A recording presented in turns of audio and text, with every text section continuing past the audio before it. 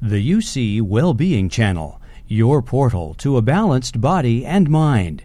Continue your journey at uctv.tv/wellbeing.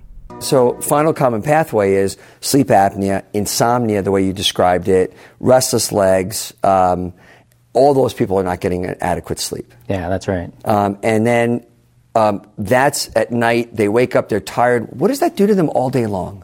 Well, I think you sort of described at least the major symptom, the most common symptom really well, which is you're sleepy all day long, right? And so you're more likely to fall asleep when you shouldn't be, be it on the couch while you're watching TV or when you're at a meeting or at a downtime at work or maybe even driving, which actually happens and is pretty frightening.